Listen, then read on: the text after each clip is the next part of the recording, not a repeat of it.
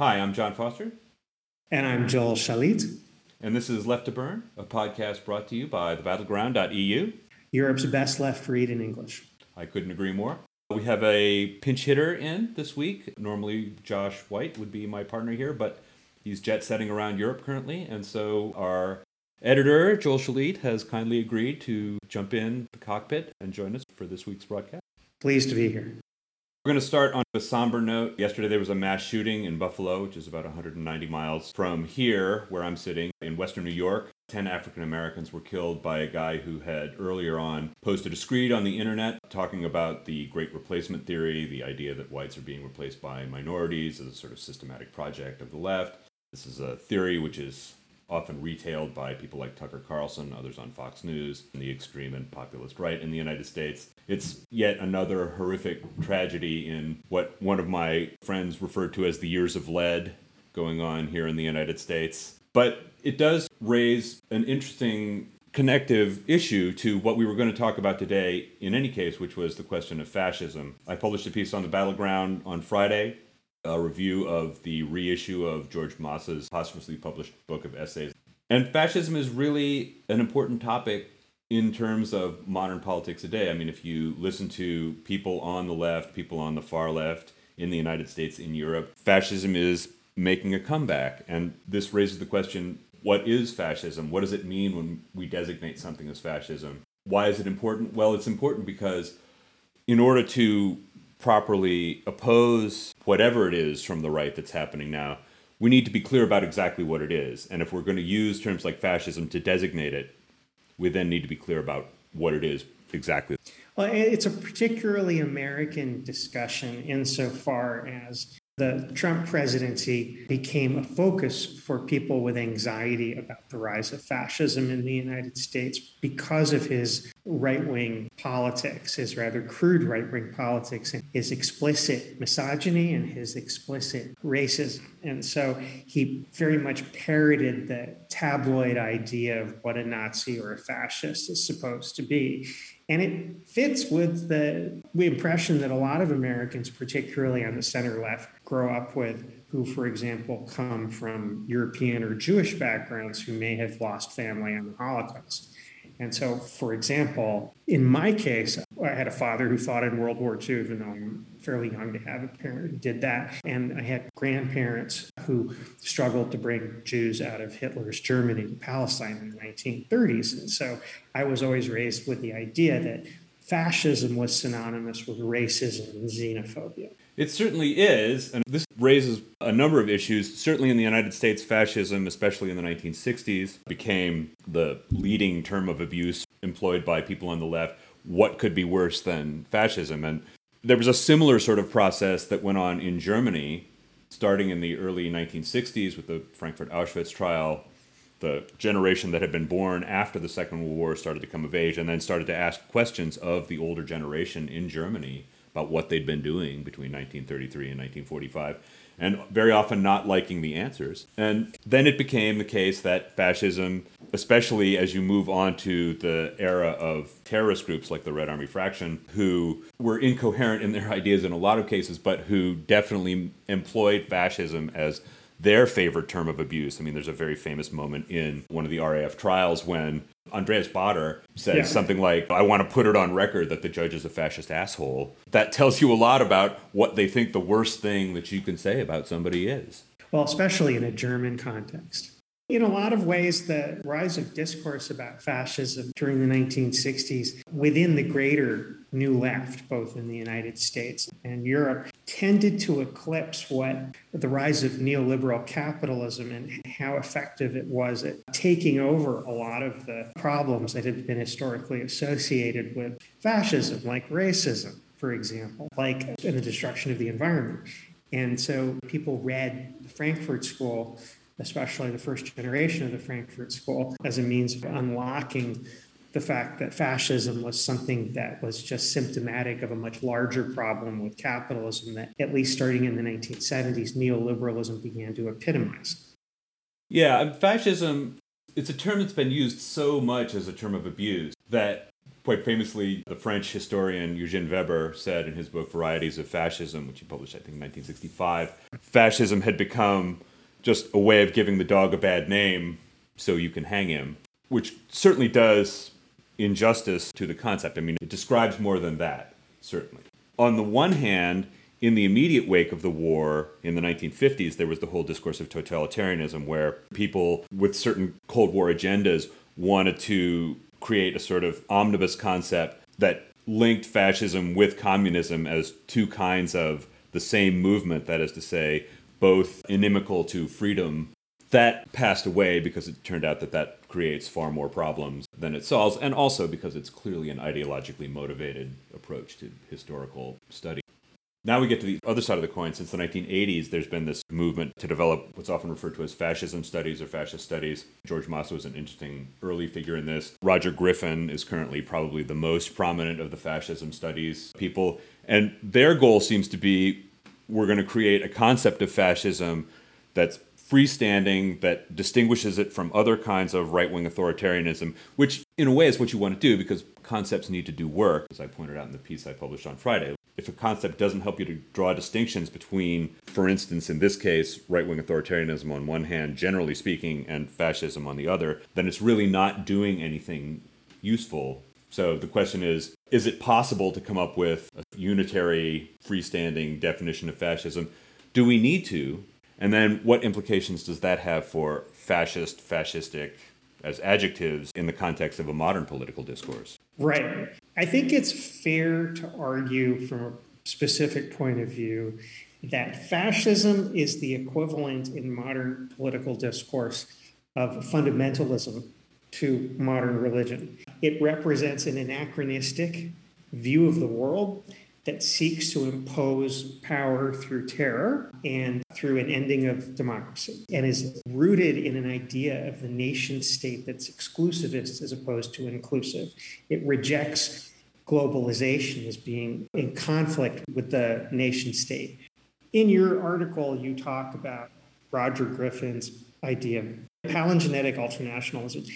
Griffin is absolutely correct that that is a feature of what we call modern fascism. And it refers back to, or it underlines the fact that fascism is a form of nostalgia for a particular kind of politics and simplicity to politics that never existed, and one which imagines past histories that are simply speculation and have no empirical or factual basis. That's a big part of why fascism, to a large degree, is a political form of fundamentalism and is comparable to the kind of fantasies, for example, that Christian evangelicals have about America's founding when they try to argue that America is a Christian state and was founded as a Christian state and was founded as a white Christian state.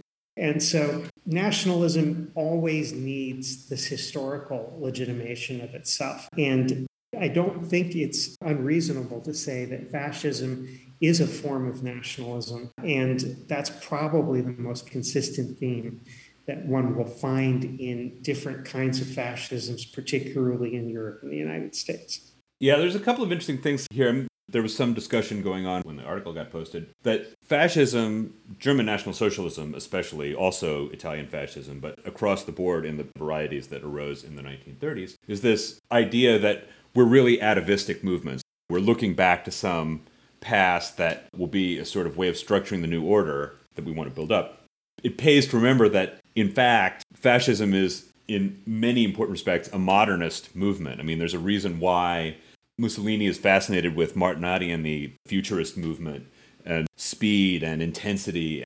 There's a really great article by Paul Betts, came out, I think, in 2002, called The New Fascination with Fascism, the Case of Nazi Modernism, in which he looks at it and says the sort of soi-disant atavism of fascism is in fact a kind of a put-on. I mean, all references to the past are imaginary in politics. In American politics, they're always looking back to that Leave It to Beaver moment in the late 1950s when one income could support a family. So there's always this element of imaginariness. So what kind of distinctions are we making? Palingenetic ultranationalism, that sounds like a great term. And I've had arguments with people like, well, you know, Trump wanted to create a new order. Well, he wanted to change some things. As far as he was concerned, he wanted to get back to a past in which white male voices could just be taken for granted. If I say we need to nuke hurricanes or wash our insides out with bleach, well, I'm a white guy, so those ideas are valid on their face, or at least should be discussed as reasonable suggestions. But this is a world away from the whole Nazi, we're going to create a new order that's going to sweep away the gerontocracy, that's going to sweep away the liberal order. One thing I did mention in the piece that I posted the other day was one of the defining characteristics, if you look at fascist movements in the 20s and 30s with youth. Watch Leni Riefenstahl's The Triumph of the Will. There's a whole segment in there about the sort of Hitler Youth jamboree where they're like running around shirtless, and there's a very homoerotic dimension to it. That's a whole other thing. But think about this in the context of Trump's approach to youth, which is telling louche and kind of inappropriate stories to a Boy Scout jamboree. That's, I think, a very different appreciation of youth than the Nazis. And I think you can extend this into broader analyses of what fascism is about. I mean, it's not really the same as just make Germany great again. It's we're going to create a completely new order that wipes away all the stuff before. We're going to bring in some of the important stuff like Frederick Barbarossa or whatever. But basically, this is going to be a completely new thing. And why is this important? Well, I mean, one reason is I spent hours debating with people during the rise of Trump and Trumpism about whether Trump was the harbinger of a new fascism, whether Trumpism constituted fascism. And I really don't think that it does. I mean, the guy is a bad person. But there's plenty of ways to be a bad person that don't make you a fascist. Right. Trump is just a great target for left-wing anxieties in general. And Trumpist populism, which is, I think, a better way to talk about Trump. Trumpist populism is a very broad tableau that can have any number of isms applied to it within its populist rubric. I think for a lot of people in the United States and Europe who are concerned about the possibility of fascism renewing itself as a national politics, they tend to approach the issue from the perspective of its effects and its ideological hints in right-wing politics more than an analysis of the changes in right-wing ideology on its own. And so right-wing populism, or national populism, as we've oftentimes called it in the battleground, is sort of a great place to start doing that, because in its right-wing form, populism attracts people who would otherwise be attracted to fascism or National Socialism or any other kind of more organized or doctrinal authoritarianism. And so that's a good thing to clarify about understanding what fascism is and what fascism isn't and why we talk about fascism today. And I think secondly, we talk about fascism a lot right now in contemporary politics because neoliberalism is in crisis. And so you look at the turn, for example, to Keynesianism, or the nostalgia for Keynesianism that's all of a sudden come about on the part of people who otherwise have been proponents of austerity. And you're like, okay, there's one response to the crisis of neoliberalism. All of a sudden, capitalist ideologues are saying, well, we need to start spending a little money on COVID-19 cures and bailing out entities other than banks, like maybe the middle class. And so these are the other reasons we're talking about fascism right now.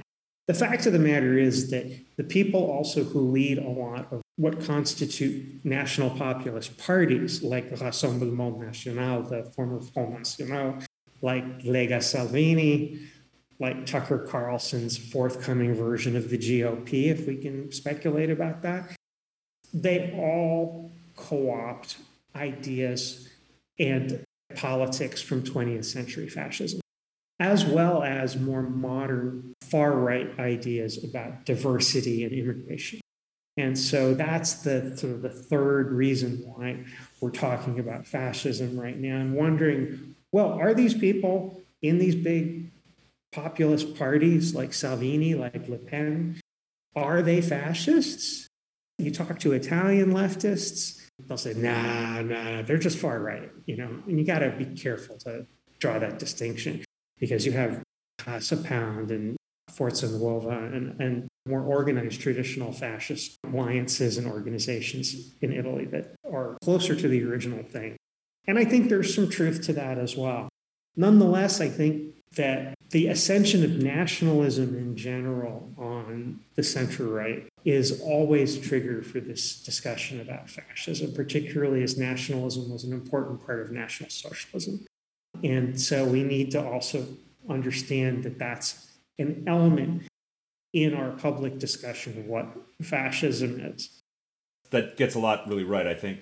And the question for me a lot of times is, what is fascism doing for us as a concept?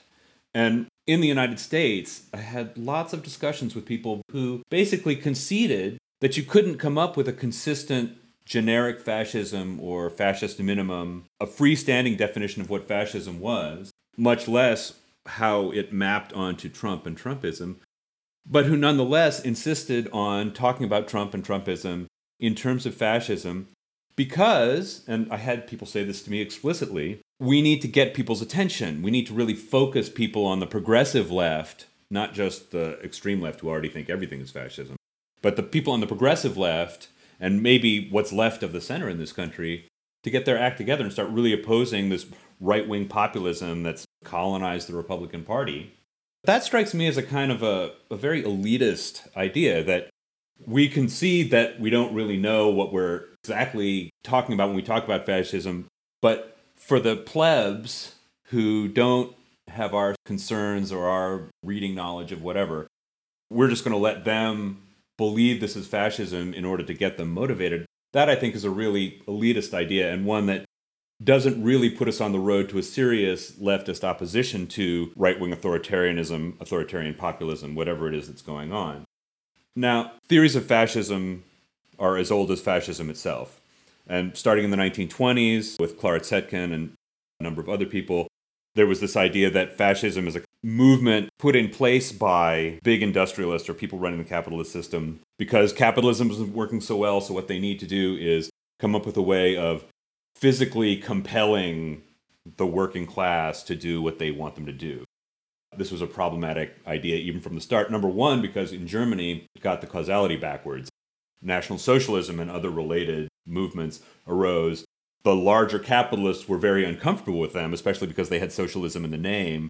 They had to have Hitler come by and say, well, look, we just put socialism in the name to try and get some workers to join, but you don't have to worry about anything from us. In fact, he had a sort of sort-out meeting with a number of large industrialists where we went to them and said, look, you don't really have anything to fear from us. We're not communists. We're not going to expropriate you. If you read Adam Tooze's book, The Wages of Destruction, which is the state-of-the-art analysis of the Nazi economy, the Nazi government really only expropriated or nationalized one business. It was the Junkers aircraft manufacturer.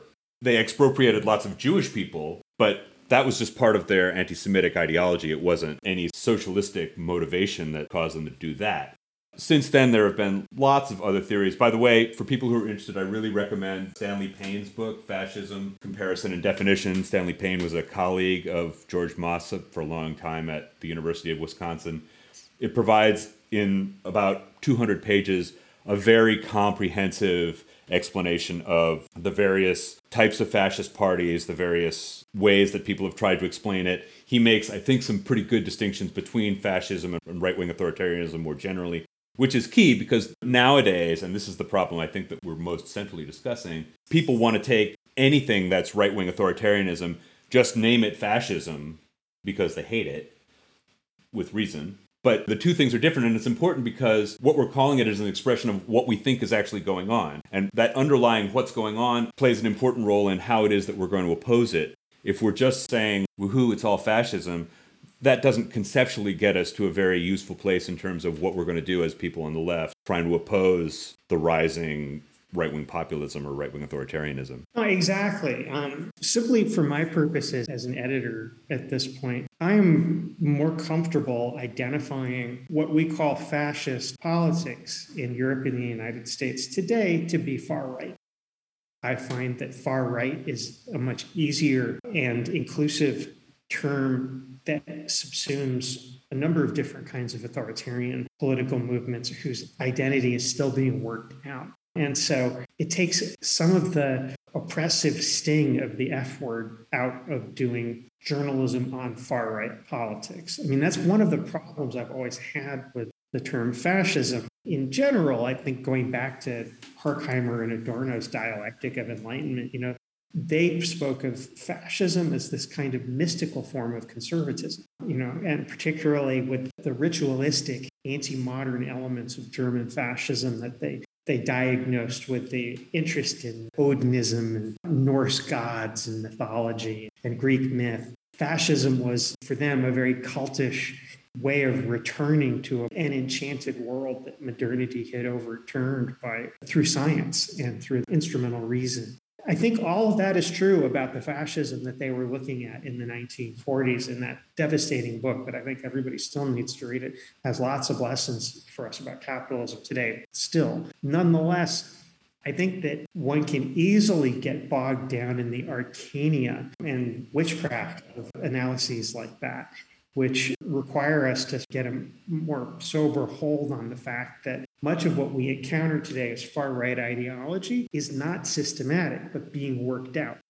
And that's what we find, particularly in American politics and establishment American politics with people like Trump, and to a lesser extent in European politics, where the ideologues that constitute the neo-fascist, if you want to call it that, far right, like the AfD, and Lega Salvini and Rassemblement National only hint at when they use terms like sovereigntism, which they borrow from people like Alexander Dugin, who represents another continuum in the discourse about fascism being both red and brown, as he's been characterized as being. Let's recall there's a whole fascist ideological continuum that starts in France after the Cold War with people like Alain de Benoit, and of which the Russians directly are in dialogue with the Russians that are behind the ideological world allegedly ascribed to Vladimir Putin. So let's get a hold of the whole corpus of fear that this instills in us and say, okay, we are dealing with a very vast far right that is in dialogue with the 20th century fascist right.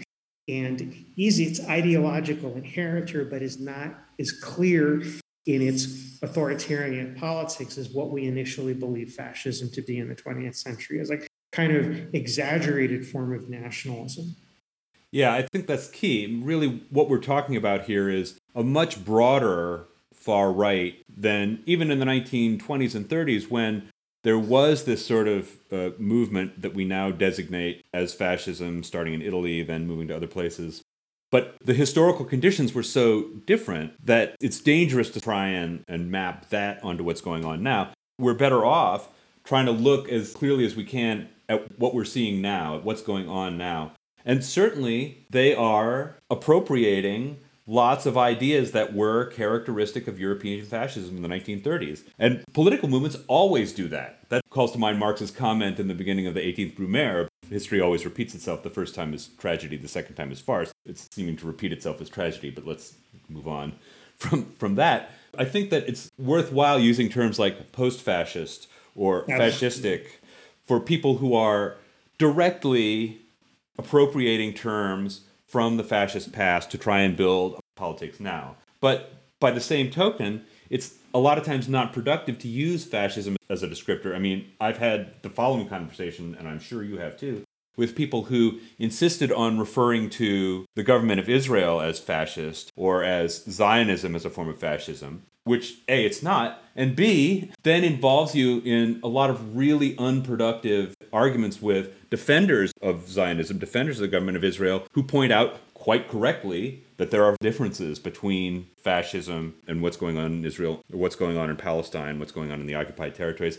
The key here is we need to be ready to allow people to be bad on their own merits. That's right, exactly.